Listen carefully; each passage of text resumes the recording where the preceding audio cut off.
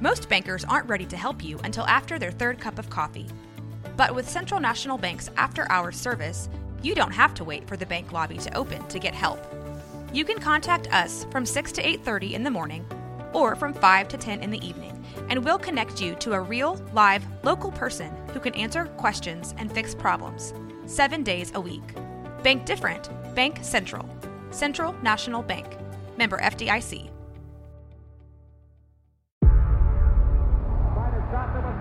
Before history is written, it's played.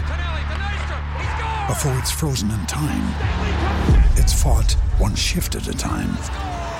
Before it's etched in silver, it's carved in ice. What happens next will last forever. The Stanley Cup Final on ABC and ESPN Plus begins Saturday.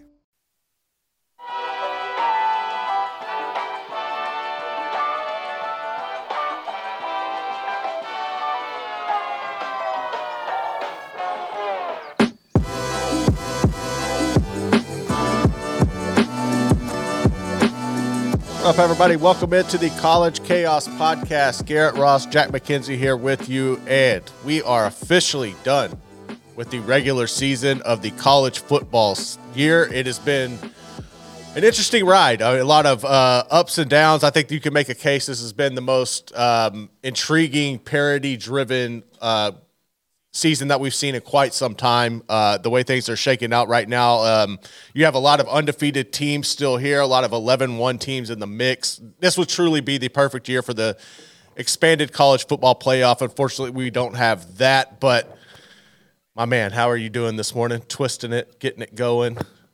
Yeah, sorry, I got to get that stuff tied on here. You're good. I hate it when it's loose. You're good. Yeah, you are good. And it's my fault we came on about 10 minutes late, so anyone who was missing us, blame me. You got a lot of stuff going on. Yeah, there's a lot of stuff going on, period. Yeah, I've got a crackhead yelling outside the door, so if you hear anything, there's that. I wasn't even talking about that, but, it's not wrong. It is what it is. Round hill. But anyway. What's with the voice? I don't know, dude. I don't know. That's been an interesting week. I've been pretty tired. So, how was your festivities and how was everything? Oh, Thanksgiving was chill. Just, stayed in town. Couldn't see family. I'm seeing family for Christmas. They're so far away at this point. Anyway, what about you? It was good. It was pretty good. I got to stay at the house for the most part and be left alone. There was a couple of interruptions I didn't care for, but it is what it is. I'm more of a Scrooge type individual. Just leave me the hell alone. Let me have my peace. But we shall see how that transpired. It was all right, though. It was all right. Did you get to watch much football over the break? I did. One thing I was trying to watch the Texas and Texas Tech debacle, which was a complete massacre. Like, that was ridiculous, the way Texas just embarrassed Texas Tech 57-7 in Austin. I was trying to watch that, and I was kind of going back and forth with the Oregon game as well. I'm surprised the way both of those turned out to be completely just got out of hand quick, as well as like the Oklahoma game. I thought TCU could – I picked TCU over Oklahoma. I kind of should have knew better with that one, but I was surprised that Oklahoma dominated TCU the way they did, put up 69 on the Frogs. But hats off to the TCU. They put up 45 as well. It was just kind of like an old school. I think that was the game that most people who aren't familiar with the Big 12 as of late would say, no, that's Big 12 football. Yeah. Yeah, I really don't think people understand.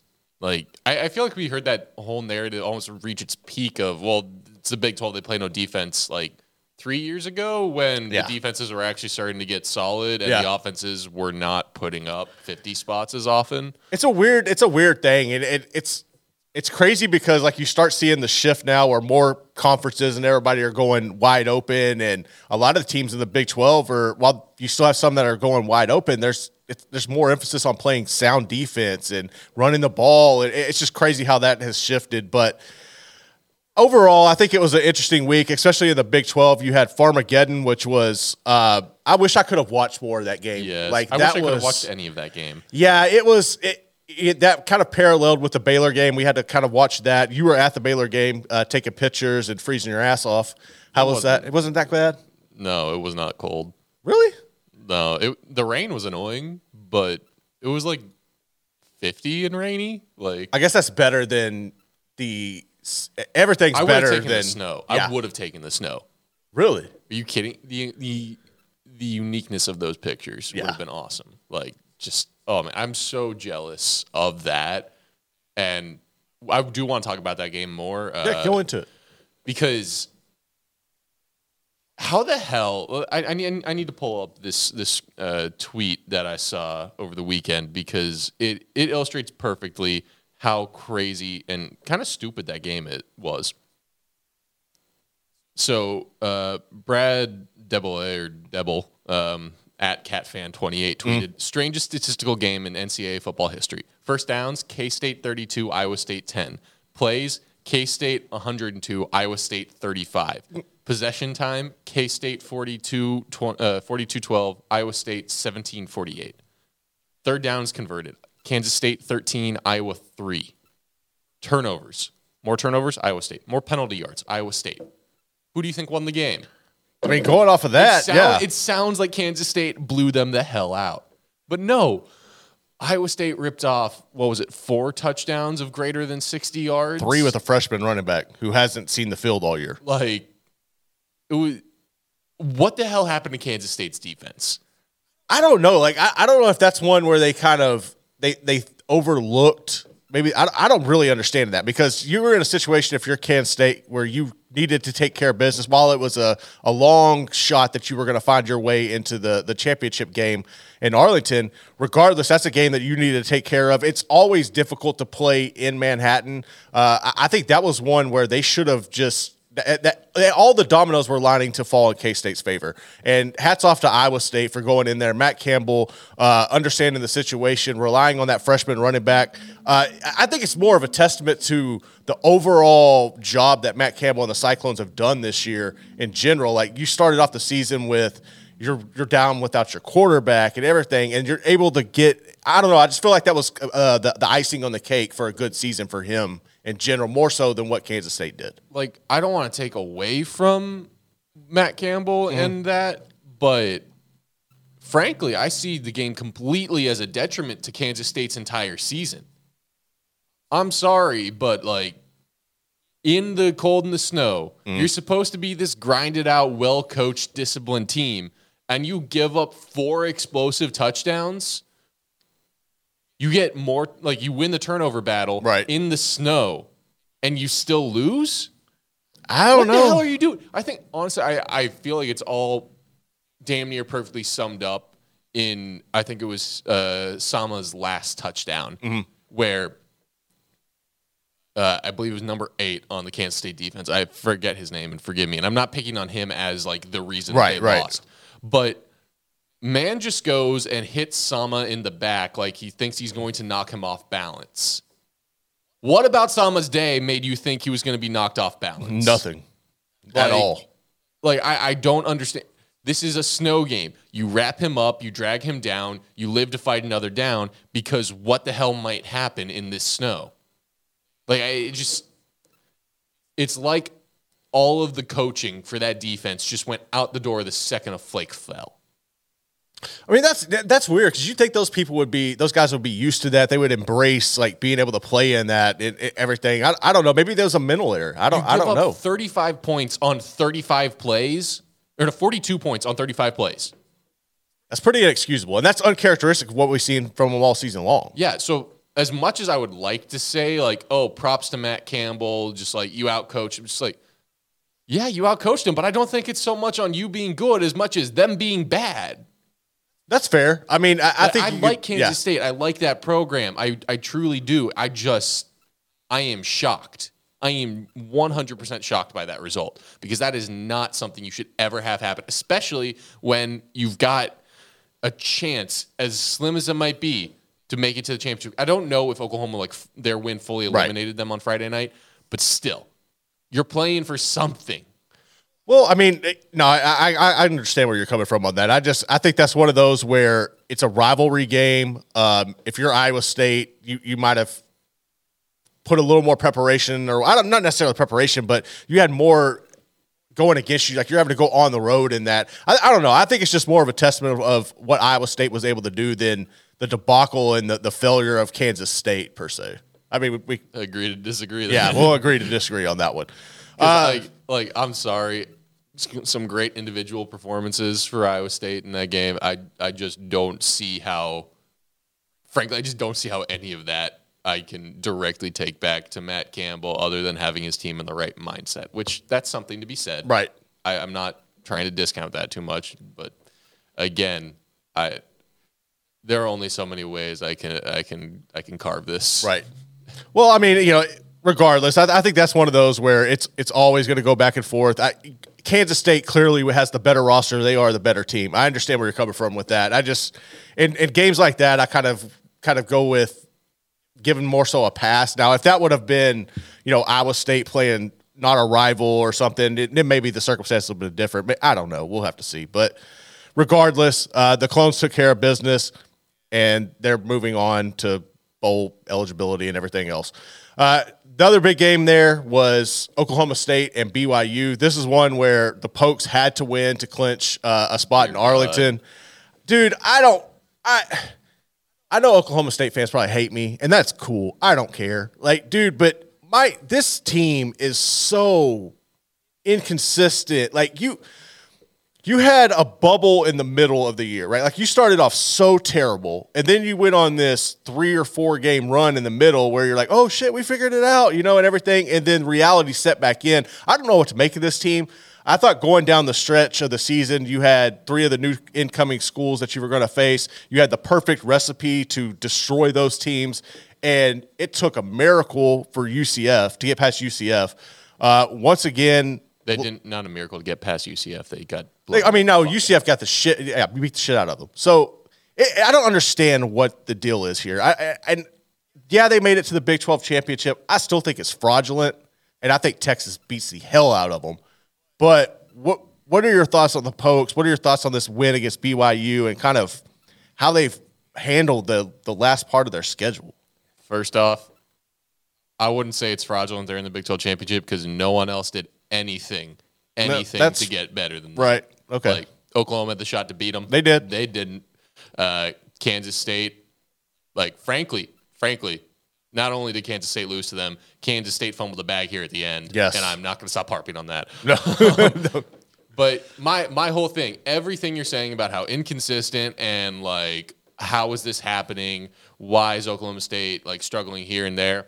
I don't see it as Oklahoma State. I see it as one thing for why they're struggling, 2 things for the inconsistency. Bowman, number 1 overall for the struggle, for the inconsistency. I'll dive deeper into that in a sec. The other inconsistent, I think, is the defense. They just need to be doing a better job of shutting down something. Mm-hmm. Try and make a team beat you in one dimension. It just seems like, at least early on in games, I don't. Coaches have time and time again kind of been halftime is for motivation, right, not for schematic overhauls. So the difference between halves for this Oklahoma State team, second half Houston, second half BYU, I feel like I have to go back to those statements by coaches over the years of hey, we're not changing a lot schematic, we're tweaking or we're correcting this or that. So either the guy's mentality is just not right going to those games, which come on, or I don't know. But on to Bowman. This man. So not only did he throw another pick six. Yes. It was a horrible place to pick six. Yes. But looking at his stats through conference play, so the last 9 games, he's averaging 286 yards, 1.1 touchdowns, 1.1 interceptions. He's literally thrown 10 interceptions and 10 touchdowns in conference play and is sitting just at 60% completion percentage. He's also thrown 6 interceptions in the last 3 games. That's what we all knew him, that's right? Not good competition. No, that's hell UCF, no. Houston, and BYU. Those are not secondaries where I'm sitting here being oh man, right, those guys are scary. Those are not defensive lines where I'm oh, that might have been a bad throw forced by the right, a lot of pressure, line. Yeah. Also, correct me if I'm wrong, because I've watched most of them, if not all of them. I don't think damn near a single one of those interceptions has been tipped. It's not, I know the one this weekend wasn't. It's not a receiver missed a catch and sadly it fell into the DB's hands. It's no. dude is throwing into small or bad or non-existent windows and getting picked off. And I still do not understand why early in games when you are not down big already, why Alan Bowman is throwing the ball as much as he is. I can understand if you're down and he's taking chances. Like the third interception against UCF, honestly, I kind of understand it. You're down big. You got to try and come back. You got to push the ball down the field. I don't get why the last couple of weeks he's thrown like 40-some passes. That's what I don't get either, because the recipe's set up where you just give Ollie Gordon the rock, and he could have easily if they're really selling out to take Ollie Gordon out of the game completely, which this is not the Texas D-line they've been facing the last few weeks, where they could theoretically do that with half of their defensive guys, still having damn near the entire secondary playing how they want to play, which we'll get into Texas OSU in a moment, I think. Yeah. But, like, that's its own can of worms. To make Oklahoma State one-dimensional, you, at the very worst, should have easier matchups in the secondary or quick hitters, RPOs, where the interception rate should be so low on those because you should be making the right reads. In my mind, this all comes back to Bowman. The struggles go back to Bowman, and he needs to play damn near perfect for Oklahoma State to have a shot of beating Texas. No, I agree, and I think this is going to be a deer in the headlights type game for Bowman against Texas. I don't know how they get anything going offensively. I don't see it. Like it's crazy because their secondary is going to take Brendan Presley out of the game, so that's your main receiver right there. I don't know about that. Brendan Presley's not near as good as some of the receivers they've faced, though. Texas's secondary. I know it's their glaring weakness. I understand it's not just their glaring weakness. It is the worst in the Big 12. No, that's fair. We're talking about worse statistically than Baylor. Worse statistically than Cincinnati. Yeah. They have the worst secondary in the Big 12. Well, regardless, I think that they have talented athletes that apparently don't know how to play.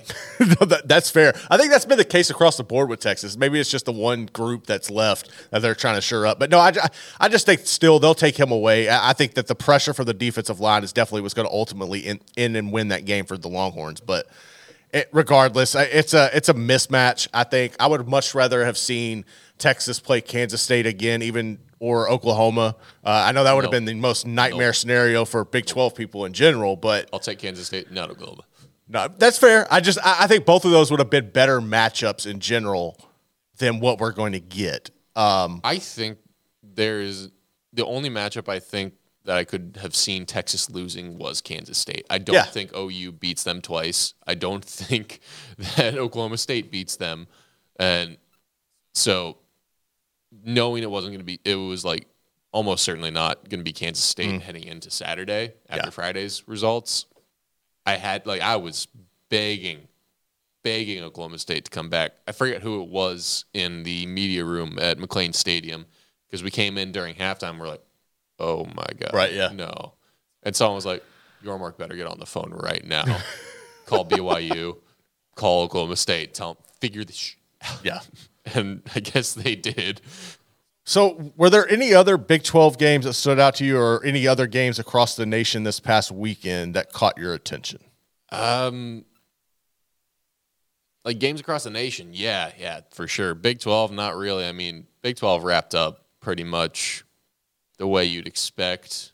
I mean, a couple teams, or at least one team I know, found a way to both look better and worse at the same time. Talking about my Baylor Bears, but we don't have to dive into that. Giving up a lead right at the end.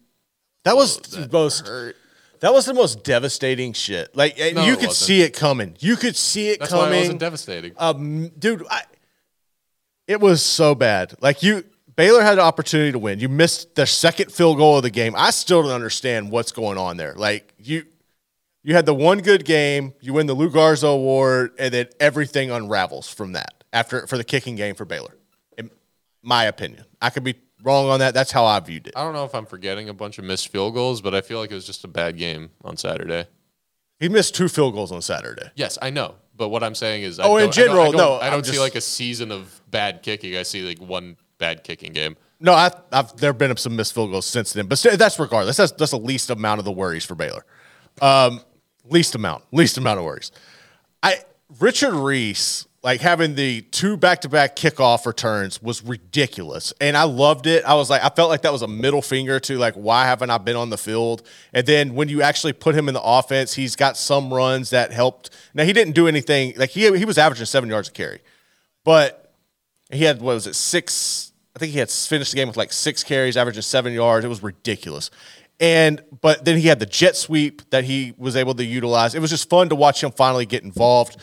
I don't understand the last play of the game, and I know that's kind of irrelevant, but why did you put RJ Martinez out there? Was that just like arm strength? It had to be arm strength. But it was no just like, dude, come on.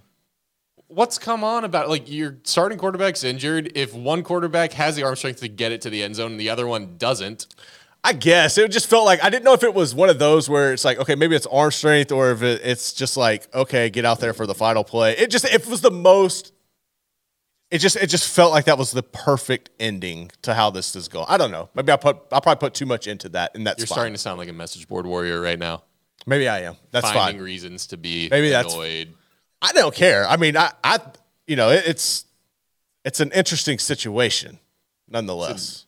Interesting train of thought to think anything other than, well, he has to have the. I mean, he's got to have the better arm, but like, dude, come on. It was just, I don't know. Accuracy doesn't matter on Hail Marys. No, it doesn't. But at the same time, like, when you gave West Virginia the ball and you could just see it in Garrett Green's eyes, I don't know how you let the running back get that wide open on a wheel route. I don't get that. Who's typically responsible for wheel routes? Linebacker. Well, that makes sense then. That makes all the sense in the world. For those who might not know, Baylor's linebacking play out of an entire year of bad defense was probably the worst single position on that defense. Yes. That and the D-line, yeah, it was up there. Honestly, no, I don't think it's even close. I don't think it's even close. I think the linebackers were terrible this year. Anyway. Let's see. Did you watch Florida State? I did. So Paul and I were in here. As you can imagine, Paul was going through the motions. That was a fun game. I thought. Do the motions include the fetal position for any amount of time? Because it was a full wave of depression, followed by like the walking tomahawk chop. Like, frankly, it was a whole wave of emotions. I don't see anything like smashed and broken, because the way Florida got their first touchdown, I might have broken something in here if I was a lifelong Florida State fan and alum. Right. Like, that roughing the passer call was. Do you remember when that rule went into effect in the NFL, like the not putting your full body weight? Yes. Do you remember the week 1 game that was like the poster child for how terrible that rule was going to be? Clay Matthews sacking Kirk Cousins. It was just like, perfect form tackle. They throw a flag. Yep. This wasn't quite a perfect form tackle, but the dude did everything you have to do to deliver a hard hit without drawing a penalty. Mm-hmm.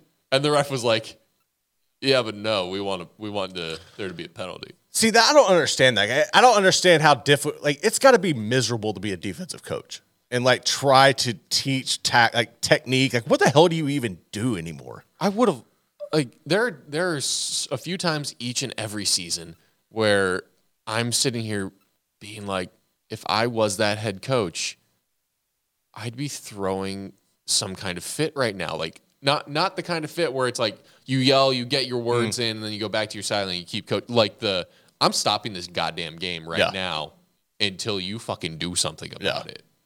Because if I was Mike Norvell, I don't think I even would have yelled. I think I would have gone out there and been like, you literally just gave them a touchdown. Yeah. You literally just gave them a touchdown. You just gave them 7 points. You should not give me 7 points, so you need to take theirs away. Right, yeah. Because there's no way on God's green earth that was a penalty. That's probably one of those, you get the pass, you're at home and all that crap. But yeah, no, I agree with you. It was complete BS call. Like that was the level of BS call where I would legitimately stop the game. I would stop the game. They would throw me out. I'd be sitting on the field. Mm-hmm. They would have to call security. And at that point, in my mind, where the world works in ways that it should, someone somewhere would have made the call and been like, these refs need to not be calling this game right now, or they need to reverse their call or something, because we can't have a head coach so adamant that he's right and actually be right that he's just sitting on the field stopping a game from being I think that's one of those things where you would need, like, if you had like a sky judge or somebody, like something real simple that can make the call down real quick, that would eliminate most of that shit. But regardless, no, I thought Florida State handled it well. Tate Rodemaker looked pretty good. Dude, he got destroyed. Like, it was complete BS. Like, that's one where I thought Paul was going to break something. Because I'm surprised they didn't, because to my knowledge, they didn't call double targeting. No, it was just the one guy. It was one targeting, and at first it was like, are they going to call it or not? It was clear as day. He got destroyed. They should have ejected both of them. Yeah, they both did it. Like, I don't care if it's one penalty. They should have both been ejected. No, like, they really should have. I did not watch the whole game. I just watched the big plays, the highlight package. So I don't know if the refs were consistently pretty terrible through the game, or if it was just those two huge.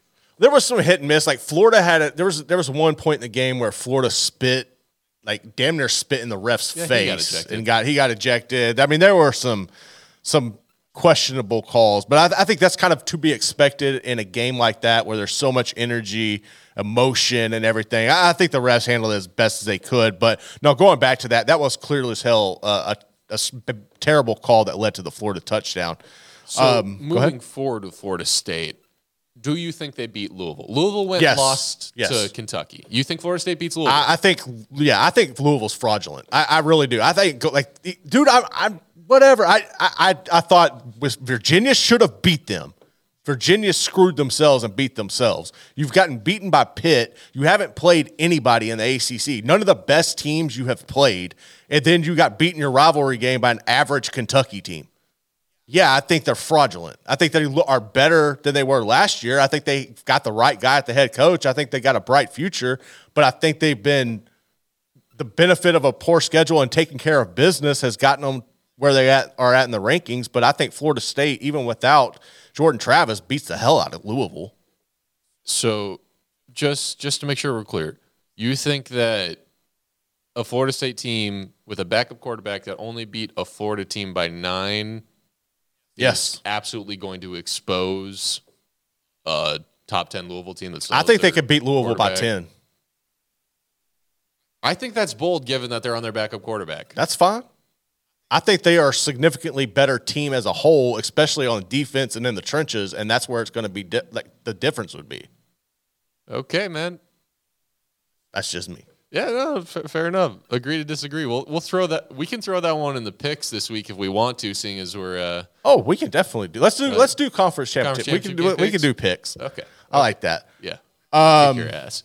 Yeah, I know. It's been one of those years, dog. You cannot be that adamant that like, this team's fraudulent. They're going to lose. And no, I really do. I'm going to pick against them. You're you're going to kick my ass. No, I really do. I think they are fraudulent. But, whatever. We'll see how. And look, hats off to them, dude. They're 6-1 at home. They've taken care of business. But I just feel like they have taken advantage of their schedule, and hats off to them for doing that. Like, I'm not trying to knock them, but I think in the grand scheme of championship caliber football, they're fraudulent, and that will be seen and on full display. Hey, fair enough. I can't say that like you're coming from a place that sounds wrong because, like, yes, they've had a weak schedule. I trust their head coach a little more. Maybe that's some bias because like he's a damn good. Brom's a damn good coach. Yeah, that's all I'm saying. I like their coach. I think he's going to coach it up. I don't. Did you watch the Iron Bowl at all? I did not get to watch the Iron Bowl. I saw the ending. Hurt. I was laughing as the game was going on, being like, Auburn's actually in this. How is Auburn actually in this? This team lost to damn New Mexico State. Every year they do this, though. Like, it's like they save all of their juice or their juju, and they give Bama. I don't know why I did not bet Auburn to cover the spread. Because there's no way the spread was 3 points. No, it's crazy. Bama had 3 penalties that essentially took them from walking into the end zone to 4th and 31. And then Milroe just tosses up the most ridiculous Hail Mary to Isaiah Bond. He catches in the back of the end zone. Bama wins. Like, I don't know. Like, there was so much on the line in the state. If Auburn would have won that game, and Texas would have taken care of like that. I think every Longhorn fan should have been rooting for Auburn in that situation. Do you think at all? No. No? They need their win against Bama to seem amazing. Yeah, but I also think that if Bama would have lost that game and then they would have had 2 losses, losing to – I think that would have just kind of cleared a path for Texas to work their way in. I could be wrong on that. I don't think so because then what happens? If Auburn loses to Bama, are you really going to turn around and think that they can go beat Georgia? No, but what I'm saying is that would – I mean, Bama loses to Auburn, sorry. Yeah. No, I just think if that would have cleared up any – well, because I don't think Bama could beat – I thought Bama could beat Georgia, but after watching this, I don't think that's going to happen. Like, that's the thing is – so say Bama loses to Auburn. If they lose to Auburn, yes, Texas is firmly above Bama, but they already should have been. They should have been. So then you're looking at either Bama beats Georgia after that, and does that drag Georgia out of the playoffs? Because Bama's not going to be in with 2 losses even if they beat Georgia. So, well then, okay. Let's say Bama goes down to 3 losses and Georgia stays undefeated. Well, now Texas's win really doesn't look as good. It's not going to catapult you over an Oregon, which is what all of my Texas buddies are still moaning about, is being ranked under Oregon. I can kind of see that, but I think Oregon's a better team. That's the thing. They all, 1, don't believe Oregon's a better team, and 2, point to the Alabama win as the best win in the nation this year. No one goes into Bryant-Denny and dominates Alabama, which I always try and pump the brakes a little on dominates Alabama. Yeah. Because that wasn't necessarily complete domination. Yes. It was a 10-point win. It was a good win. Good job. No, it was. It was a sound win. But all right, let's take a break here. Let's come back. Let's get into the conference championships game, and then let's get into some of these coaching changes that have transpired over the weekend. But yeah, so as of right now, you have Texas is going to play Oklahoma State. We'll get into Oregon and Washington as well. We'll get into Iowa and Michigan and some others across the nation. You're listening to the College Chaos Podcast.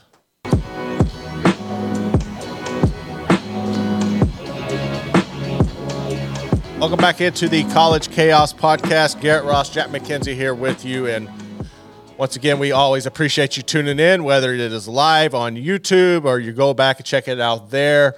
Make sure you hit like and subscribe as we continue to grow the channel. Also, make sure you check out our podcast, Apple, Spotify, etc. Rogue Media helps us with that. Greatly appreciate the folks over at Rogue.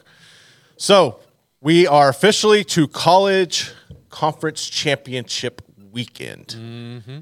And I mean, I think I was thinking about this over the weekend. So when we did our Big 12 preview, we both had Texas, I believe, in the championship game, right? Yep. You had Texas against Kansas State, I believe, and I had Texas against Texas Tech because I drank that Kool-Aid in Lubbock. You were closer, obviously. Neither one of us, though. Like, there was no way in hell. Well, this only counts on horseshoes and hand grenades. It does. That's very fair. So we were both on the outside looking in. We were halfway home. Neither one of us gave Oklahoma State a chance. No. I still am not giving them a chance in this game. I have so many questions about that program, and it's hard. Like, as poorly as they've played, they're still in the championship game. It's like, Mike Gundy is a good coach. I can't not say he's not a good coach, but like, what the hell are the expectations? Like, well, here's the thing. I think that we're almost too hesitant to land on what's the consensus. What the consensus of Mike Gundy and Mike Gundy teams has been is they're going to compete for a championship, but they're never going to freaking win it. Yes, and like every time they have an opportunity, this year.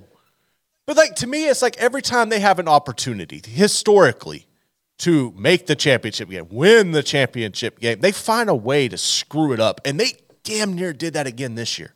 They tried everything they could down the last 3 weeks of the season to piss away this opportunity. And I still think even if they feel like they're playing with house money, they're not going to be able to upset Texas. So, yeah. I don't know. That's just one that bugs me. No, I'm with you, man. I'm with you. It's you want more excitement out of this matchup. You want more hope that it'll be a game. It just doesn't feel like a team with a strength in their running back that clearly hasn't been playing to it properly over the last 3 weeks against vastly inferior competition is going to go up against one of the best D-lines in the country and be able to be in the game. Right. To me, it's almost like looking at how Oklahoma State's offense, when it's been successful, it's kind of like what Tech has done, right? Like you have Taj Brook at Tech, and you let Baron Morton kind of throw the rock around. I think he's better and more efficient than Alan Bowman. But you've just seen what Texas did to Tech. Like that, I don't know, like how you're going to draw up that same blueprint and try to go and have any realistic expectations that you have a better shot than even. I would hope to God it's better than the outcome that we saw when Texas took care of Tech. But I don't see any realistic expectations or way that Oklahoma State even makes this game competitive. I just don't. Yeah, I'm with you. Just I want it to be competitive, but I don't think it will be. So that's going to be a little sad for the 11 a.m. slot on Saturday. I do have to ask. Okay. What do you think is going to be the best game this weekend? Looking at this right now, I would have to say it's going to be Georgia and Alabama. Really? I do. I would have said SMU and Tulane. Hear me out. I would have said SMU and Tulane, except Preston Stone, the quarterback for SMU, got hurt this week. Yeah. I picked Tulane to beat UTSA. I think they looked really good doing that. I thought that could have been a fun game. With SMU being on the rise, their defense is so damn good. You had two really good quarterbacks going at it. I thought that could have been the best one. And I think that I've talked about Florida State and Louisville. Like I don't see that being competitive. So you're really leaving Oregon and Washington on the board? I did not see that one. I was on Saturday. I was only on Saturday. I think Friday night has the best game. It probably does. Yeah, I would say, yeah, you're right. Oregon, Washington, and then I would put Bama and Georgia. Like, my buddy's having a Friendsgiving on Friday night, and I'm going to have that game up either on my phone or on a TV or something because, like, I think that's going to be one hell of a game. I'm concerned about – I feel like Washington, since that game has happened, hasn't looked the same defensively. Like, their offense has been super efficient. I think they have arguably the best receiving core in the nation. I love Robin Dunze. He is freak. I'm concerned about the way their defense has been playing. They've let teams that they should be significantly better than kind of hang around and push them, where Oregon has kind of just, other than the USC game, which was kind of weird because that was the first game coming off of Grinch getting fired, but they still took care of business. Like, they are clicking. I think this is one where Oregon beats Washington. Oregon's favored by damn near 10 points. See, I don't know if it would be 10, but yeah, it's very, very interesting. It's a super intriguing matchup. And I'm not the person out there that thinks that Bama, frankly, is going to make a good game out of Georgia. Everyone's talking like, oh, man, Bama's shown that they're a true Bama team. And I'm sitting here being like, yeah, but we were all concerned about Georgia, and then they shut everyone up. Yeah. Like, I don't see how a Bama team with this many offensive issues, when I say that, relative to a Bama team. Correct. Not relative to a Bama. Everybody relative else. to a Bama team. Not relative to the offensive field. issues for a Bama team. But again, a Bama team with this many offensive issues, I don't see how they compete with Georgia. I don't see how they keep it within 10 points at all times. I think they could keep it. No, yeah, at all times is going to be difficult. And that's the key to playing with Georgia, is keeping it close for as long as you can. I think Bama could keep it close until about 8 minutes left in the fourth quarter, and then. But that's the thing, is if it comes down to coach, I don't know, dude. Like, I would trust Kirby Smart and his his squad to be able to pull away in the fourth quarter there. But I think Bama can keep it interesting until about 8 minutes left in the game. I think they're going to pull away in the third quarter. I mean, they easily could. I'm sitting there being like, this is a stinker of a game, like most SEC championship games are. Come on now. Really? They might be. Really? They might be. Because there was a couple of years where Georgia was on the ascendancy, but wasn't two-time national champ Georgia. Mm-hmm. That's when those games were good. Before that, you had to go back to like, I don't even know. You had to go back. You weren't a fan of like the LSU and like, the LSU and Georgia, the Alabama games. Yeah. So you know what I'm saying? Like, there's a period there where it was like, oh, who's Bama gonna just shellac from the East this year? That's really what it was. Oh, it's LSU randomly this year. Cool. Who's LSU gonna shellac from the East this year? Now there was definitely a separating factor there, and Georgia has balanced the field. I don't have any love for the SEC championship. Also, it just feels so sanitized. There's something about playing in Mercedes-Benz Stadium in Atlanta that just what did you like about it? It just feels so corporate and sanitized. The way it looks for SEC, for Chick-fil-A kickoff, for any bowl game they have there. If it's the Falcons, it looks like it's the Falcons Stadium. If it's Atlanta United, they've got a great crowd, great energy. There's something about it as a neutral site football venue to me that's just like, so where'd the operating table go? We're in an operating room, right? It's completely sterile. I think you can make that case for every championship game that's in that. Like there's no difference in that and going to Jerry World. I'd say very similarly about Jerry World for the Big 12. Yeah. I feel like Vegas is probably more fun for the Pac-12. Probably. ACC, I just don't think anyone gives a shit about. And Lucas Oil, I mean, it's just kind of there. So, yes, I know I'm undercutting my scorching take on the SEC championship game and Mercedes-Benz. But at the end of the day, this is also why I expanded playoff with home playoff games. I cannot wait for that. Amazing. I cannot wait for that. Bowl games have their energy. Bowl games have their uniqueness. It's never the like Rose Bowl, huge stadium, classic. Yeah. Or they're mostly a Outback miss. Bowl, like random fucking stadium, but for some reason it's always a good game. Yeah. Stuff like that. But like I think having that at home playoff, like that's gonna be a game changer. Yeah. Yeah. Which is why having like I think the best environment of the weekend is going to be in New Orleans at Ullman Stadium. No, I agree. They're not in the Superdome. They're that at one, Ullman. That one's going to be fun. Campus. That one will be fun. I don't know, man. I think Tulane's been kind of an interesting. I'm not saying best game. I'm saying best environment. No, it might be, honestly, because that's your true home field, everything. I'm worried about that. Stone being out for SMU. Yeah, that's one that sucks.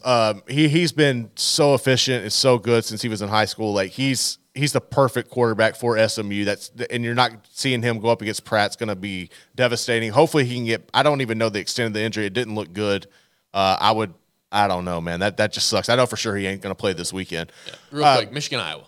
Not even fun. This is going to be like paint drying. This is hats off to Michigan, man. Like what they have been able to do with all of the distractions around has been stupid impressive. I don't know of any team that can overcome that kind of outside noise and adversity and win on the road environments. And I know this past one was at home, but like going into Penn State and winning is a big deal. Like to me, it is. Like that's a difficult road environment that most teams would fold under.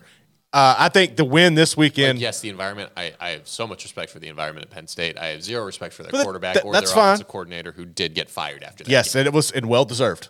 Well deserved for that matter. No, but I think most teams would fold under the circumstances that Michigan has faced. Iowa, dude, like, what can you say? Like that was the most ugly. Hire Jeff Grimes.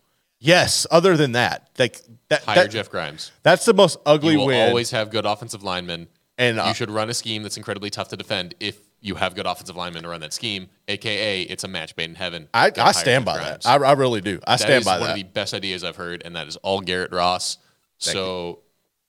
Friends, listen to this man. It's a perfect match made in heaven. We will see. I don't think this is even competitive. I think Michigan rolls past Iowa. Like, I mean, can their defense? I know their defense is everything. How does the defense in your mind? You keep up with Big Ten, match up against this Michigan team. Watch Iowa. You think I'm that much of a sicko? Yeah, you do. I barely have time to watch the conference I actually have to work to cover. I know, but you've seen Iowa. Can they and you've seen Michigan. Like, realistically, is there any hope that can that defense stack up against Michigan's offense? It's not. That's not the question to ask.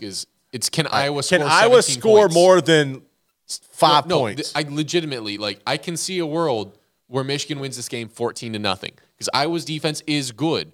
They have every chance of holding Michigan down.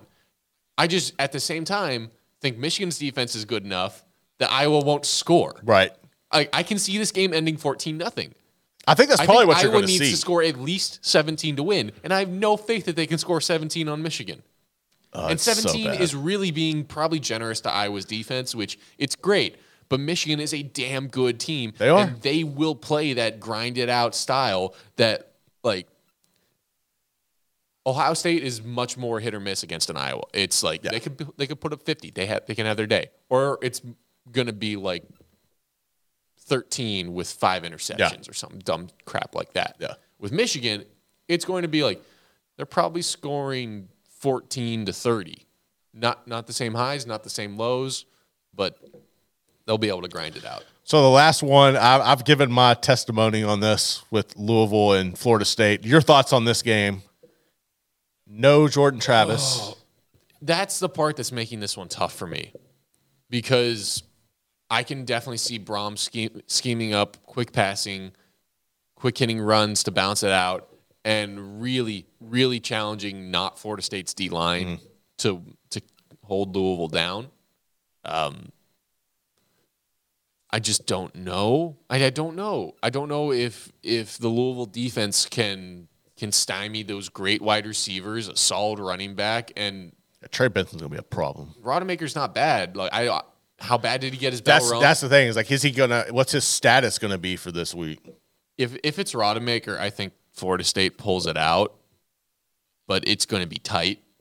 If it's not Rodemaker, I think Louisville wins. I would agree with that. That's the only concern I would have is if Rodemaker's not the guy going out there, then Louisville I think could hang with them. I just don't trust them, man. I think that especially if Rodemaker's out there, I just don't see Louisville even really making it that competitive. Okay, we've gone through every game. What's the playoff looking like? So the playoff, I think you're going to see. I think Georgia takes care of Bama. I think Georgia's going to be your number 1 seed. Michigan takes care of Michigan takes care of Iowa. They're going to be your number 2 seed.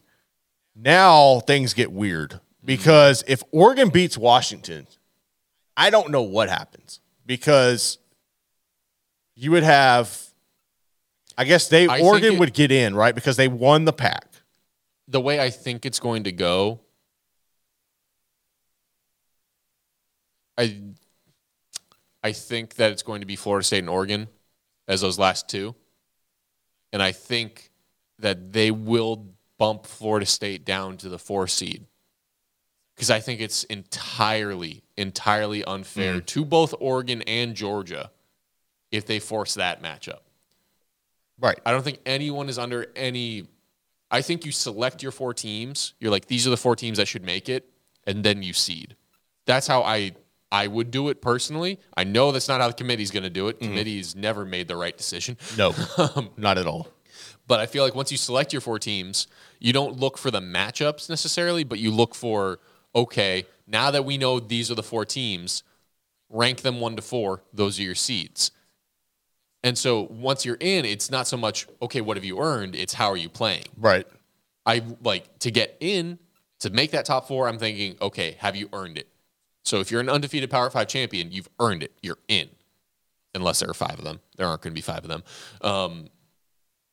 So after that, I've got my 4 teams. I've got Michigan, Georgia, Florida State, and Oregon. Georgia's been number 1 undefeated all year. Yes. Yeah, they're number 1. Okay, great. Next one. We've got 2 undefeated teams left. Well, Michigan's clearly better than Florida State. Yep. But that means I'm looking head-to-head Oregon and Florida State. Where they're at right now to make these matchups, I'm picking Oregon 3rd, putting Florida State 4th. Yeah, I think you could make that case unless you just said Florida State. I mean, realistically, if you're talking about product now, yeah, that makes sense. But if you were trying to say you put your 3 undefeateds, 1, 2, 3, and then slide whoever in. And I really don't know if the committee would do the same as me, not necessarily even in that way, just because Florida State does not have their starting quarterback, and we know they won't have him for the playoff because how devastating that injury was. Yeah.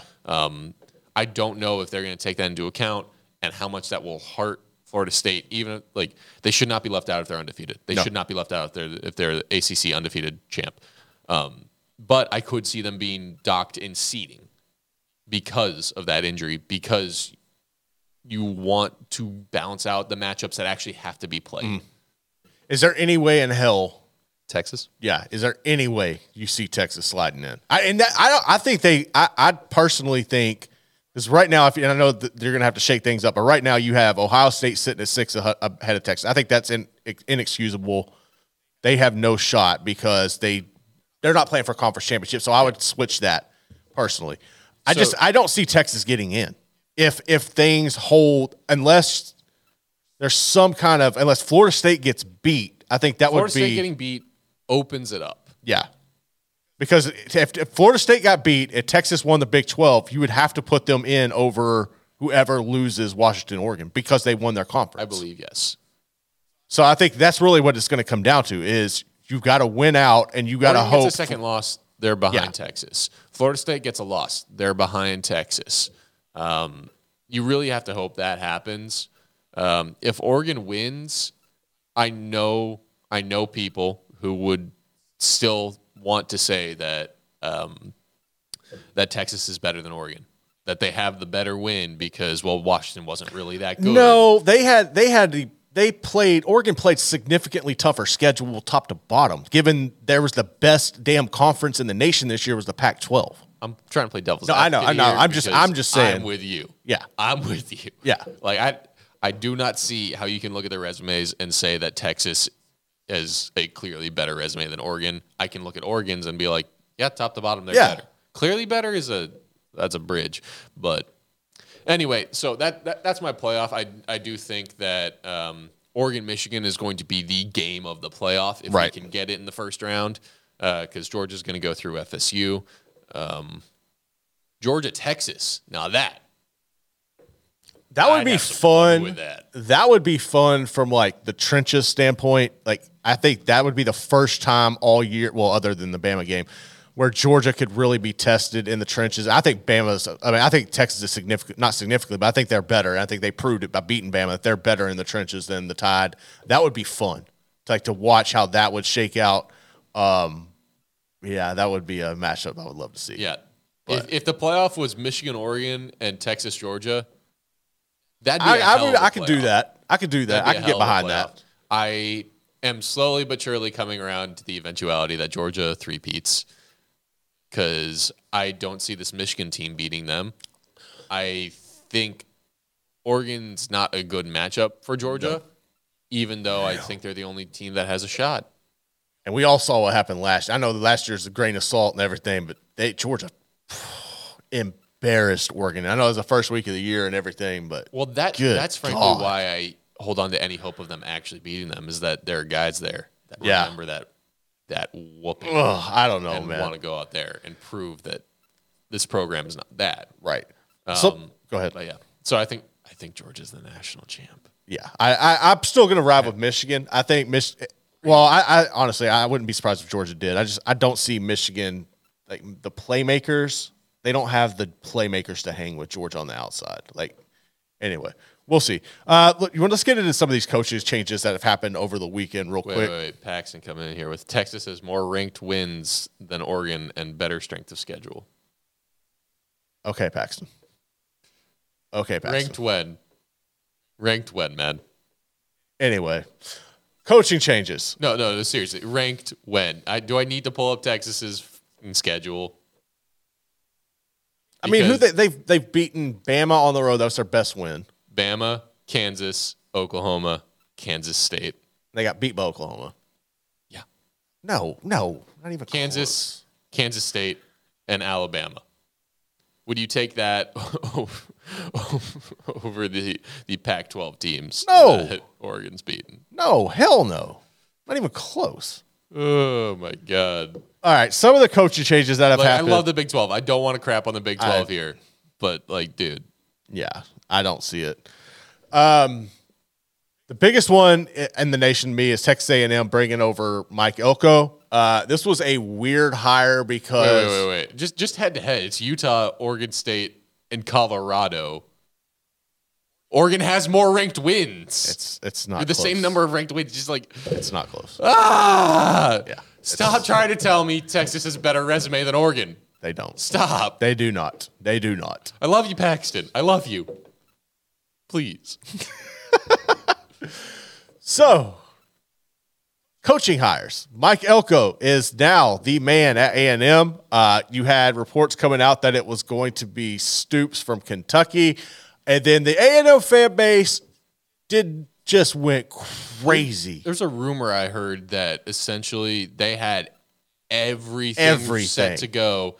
I think it was the board at A&M just had to ratify it. But by then it had leaked, and the board heard the backlash and backed out. And that I was caught off guard by the Stoops thing. And the more I thought about it, I was like, okay, maybe. But why would you leave Kentucky for those unrealistic expectations at A&M? That was one that didn't make any sense to me. You're also looking at, I thought the irony in it is you were looking at your two coaches from two basketball schools. That was cool. That was fun. But Elko coming back makes a lot of sense because he's only been gone for a couple of years.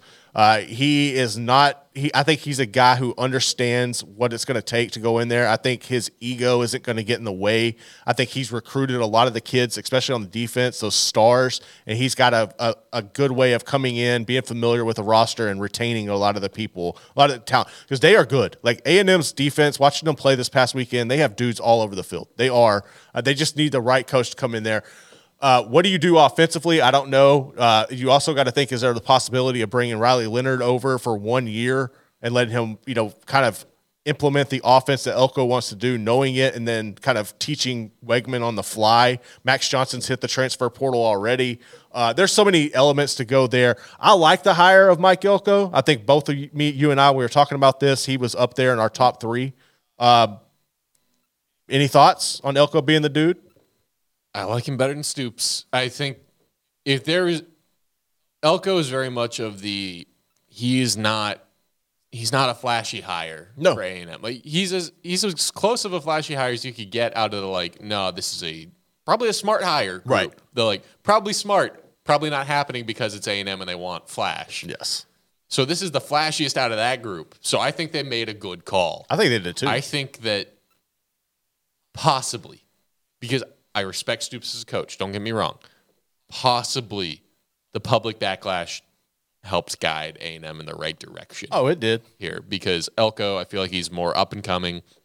He's been around A&M already, and I'm very interested to see what he can do with those resources. But then again, that's pretty much what you say about anyone who gets hired at that place. But I think he could do better with it because he understands what he's getting into, whereas people from the outside who haven't been inside of that realm before would have less experience. I think he understands what he's going to do. I also think because he wasn't gone for all that long, just 2 years. I think that he still knows parts of that roster, guys he recruited, and frankly, just to give one example, I know not everyone's like this, but Torian York, a local linebacker prospect, he got SEC Freshman of the Week 1 week this year. Dude, he's so good.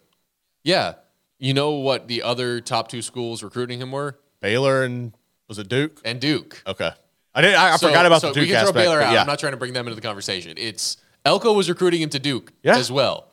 So now he gets him at A&M. Dude, Torian he's going to be so damn good. I don't know if he's ever gonna have a real shot at the NFL, but he's one of those guys. He's undersized. He's not as fast as you want. He plays football. He is. He knows football. He's the modern. He's going to be their modern Datwin. Without a doubt in my mind. He is freaking going to be amazing. High praise. Elsewhere in the SEC, Jeff Lebby. I do not like this. I hate this hire. I think this is stupid. I don't understand.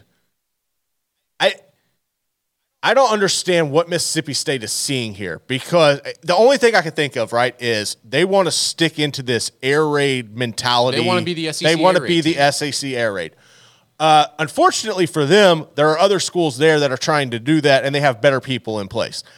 Jeff Lebby, I've never dealt with him personally. Everything I've heard about the news, he's an asshole. Like, for real. I don't. Like, you could kind of see the writing on the wall that his time was coming into an end in Oklahoma, because it wasn't going well. You had the Browse incident on the side. It was just, you could tell it was coming. I don't know that he's necessarily ready to be a head coach. And if he was, like, I think that would be go to a smaller school and work your way up. But I don't get this move if you're Mississippi State. I don't get it, and I don't want to be the person that makes this a thing. But I still wonder if college football at large is ready for a Briles disciple head coach. Well, because you've had that in Philip Montgomery at Tulsa, but you're talking about Power 5 in the mainstream. Like, here we go. Yeah. I mean, but if not now, then when? That's my thing. That would be my only counter to that. That's my thing. I didn't think anyone was ever going to let it happen. I thought every single guy who was well known from that staff, was just, they were coaching, but they knew they were never going to get a Power 5 head coaching job. That's the thing. It's like, what? I don't know, man.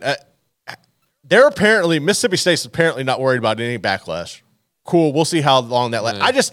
I know. I don't understand. Like, Jamie Chadwell, to me, would have been a much better fit as somebody who has been an experienced head coach, proven that he can win. Like, I don't know. To me, Jeff Lebby is kind of hit or miss as an offensive coordinator in general. I never saw him as a head coach for the foreseeable future. I thought it would be a few years before that even came up. Yep. I don't get it. I don't think it's going to work, but we shall see. Other notable ones that I'm seeing here in the carousel. Holgerson fired at Houston. Malzahn extended at UCF. Pittman retained at Arkansas, and Lashley extended at SMU.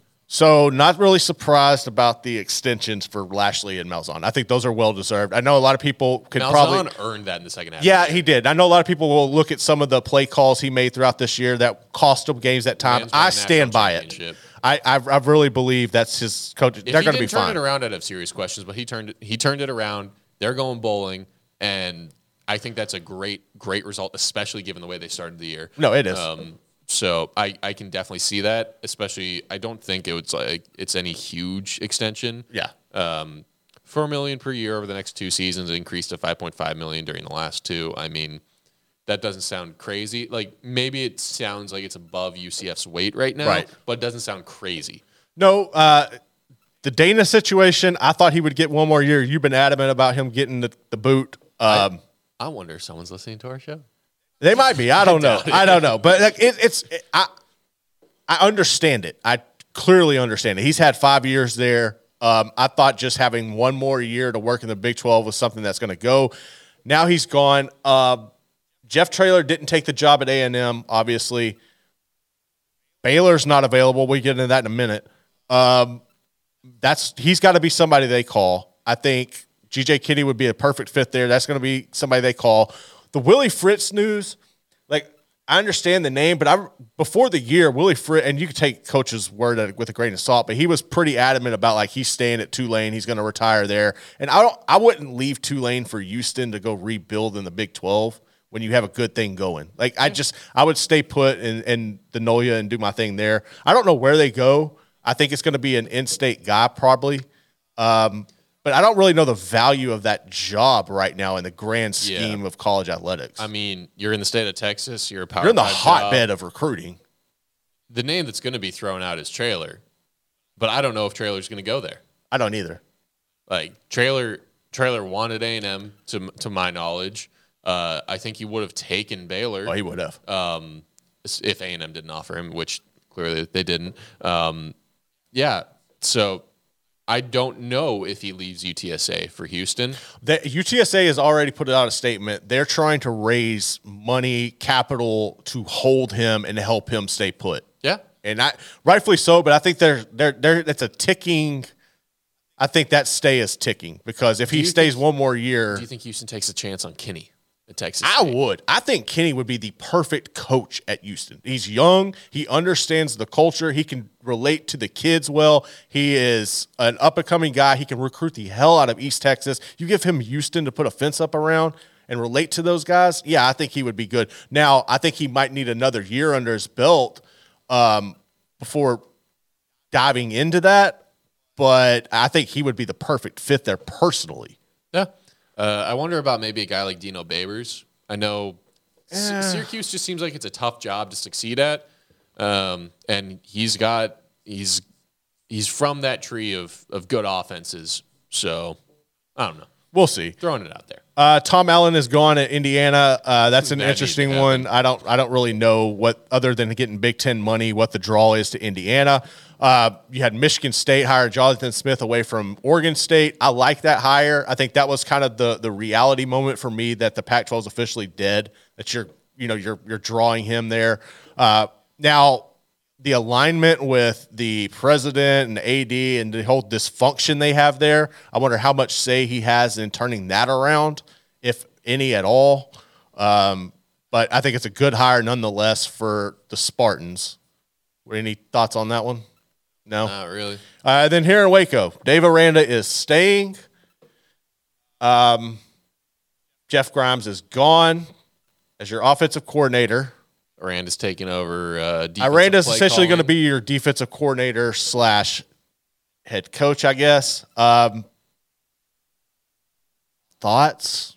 You like it? I'd like to hear yours because I've had mine for a while. I felt like this. Me and Paul on the postgame show, we got a ton of questions about this on Saturday, and I felt like this is what was going to happen. I said that I thought they would bring Aranda back. I thought they would get rid of Mateos because the offensive line was the key problem all year long. Like, I don't care what offense you're running as an offensive coordinator, you weren't running it behind that offensive line. Mm-hmm. That's the problem I had with that whole decision. Now, if it was the decisions for the offensive line came from the ultimate Grimes putting the foot down, I don't know any of the intricacies behind that.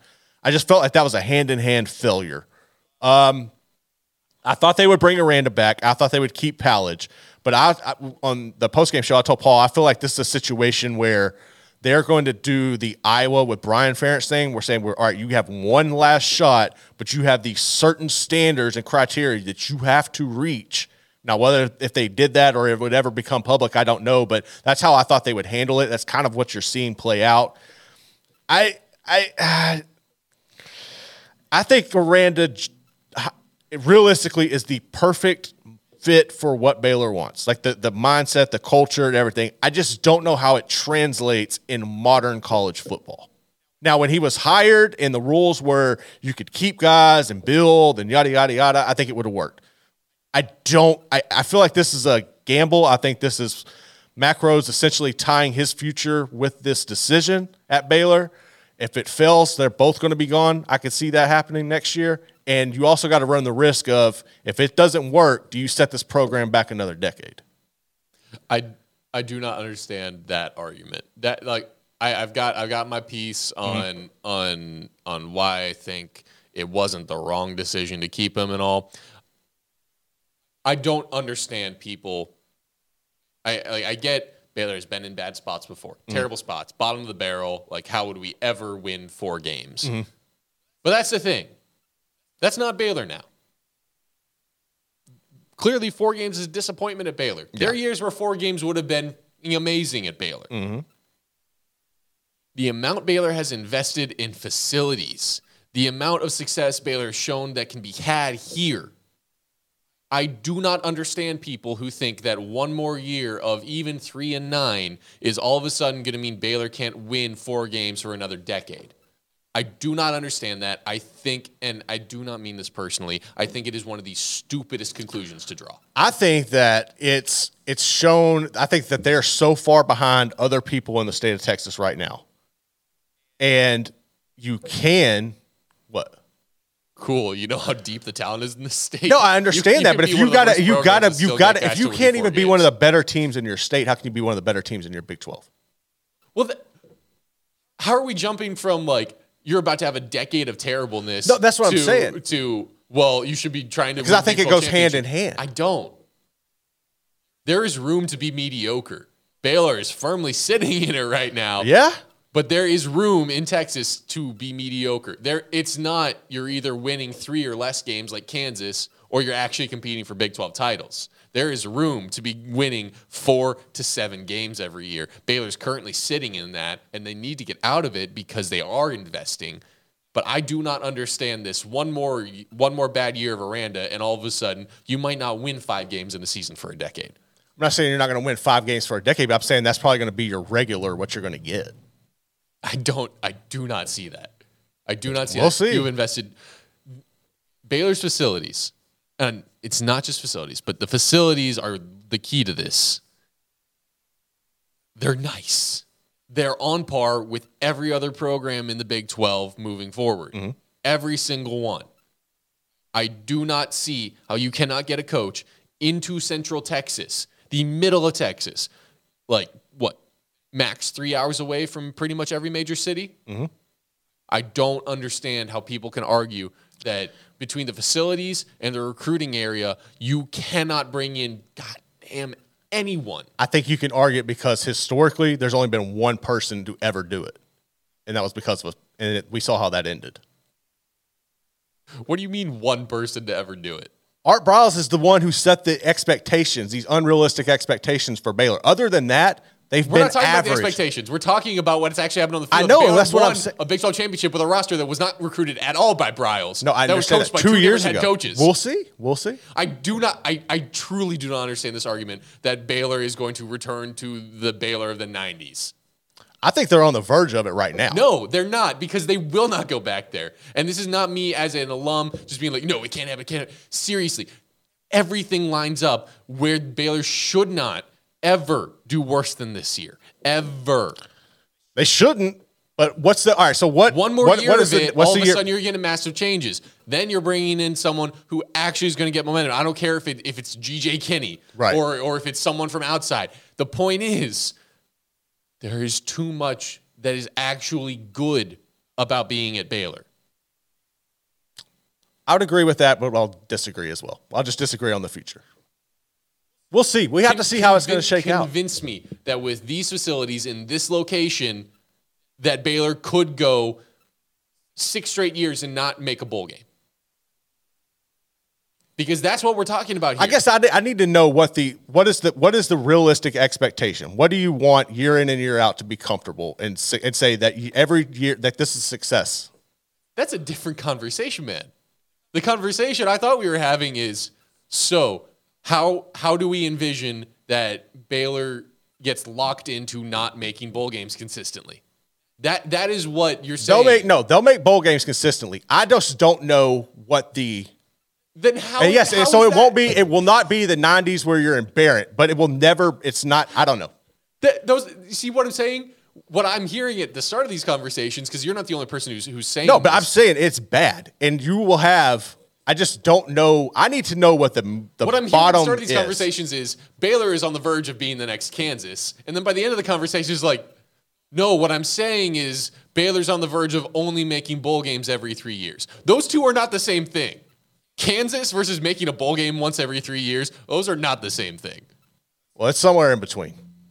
And I'm far less scared of Aranda putting Baylor in a place that they only make a bowl game once every 3 years compared to what I don't think is even possible of Aranda putting Baylor in a place where they don't make a bowl game for a decade. They better make a bowl game next year.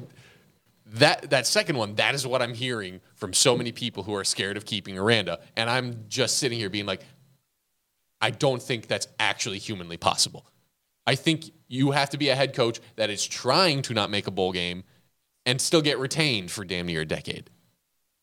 Yeah, we'll see how this goes. I don't know. As far as the other stuff about Aranda and the way he builds and not being something that can work in modern college football, I think that no matter what era, whether it was the era previous, like directly previous to the NIL and the transfer portal era, I think that Aranda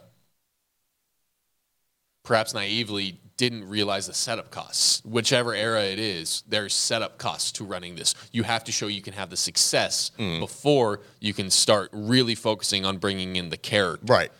So I think he thought that 1 year success built around guys that, frankly, he did not bring in. I think he thought that was the setup cost. I think he thought they had gotten there, they got over the hump, they could use that success to be like, now we can get pickier, now we can bring in our guys. I don't think he realized the setup cost takes longer. You have to go 3 years of constantly contending to be like, okay, now we're selling guys on we are always contenders. If we want you, you're good enough. We just need to make sure you fit, right? Like the character of the program. I don't think they spent long enough focusing on the setup costs, focusing on we need to lower that character standard a little bit because we need to keep the on-field standard this high. Okay. I get it. We'll see how that goes. I don't know I realistically don't know the future. And also they run into this trap of, hey, if we're going to have the standard for new people we bring in to be this high, we have to be that high of character as coaches, which meant being more hesitant to churn the roster, being more hesitant to bring guys over other guys in the transfer portal. Yeah, there was a lot of upperclassmen. Yeah, there was a lot of upperclassmen that had no business being on this roster. Yep. Anyway, thank you for letting me say my piece. I hope you know I wasn't like. Oh no, I get it. I think I need to. I really, that's the question. I need to know what the bar and the standard is, like the bottom of the barrel and the ceiling. I need to know the medium ground of that.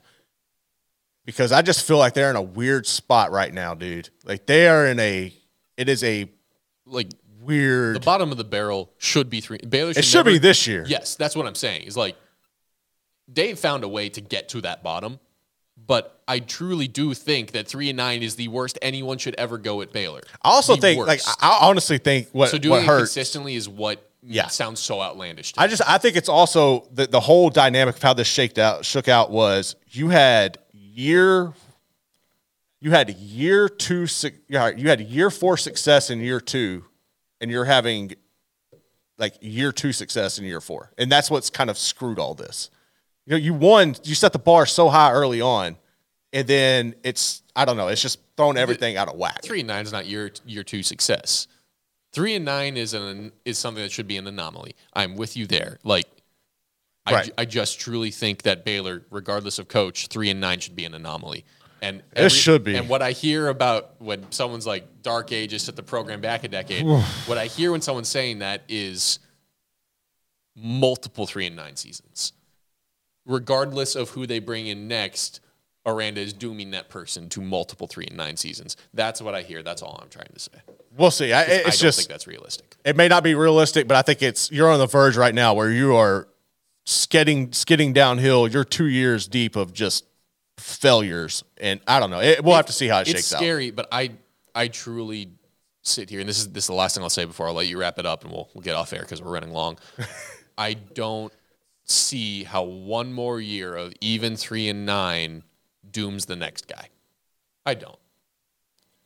It might not necessarily. It's just going to make that whole. It's going to make it very difficult. That's the storyline I'm hearing. That's the fear I'm getting from our website, the message boards. Just he is going to doom this program, and I'm sitting here being like, everything comes and goes.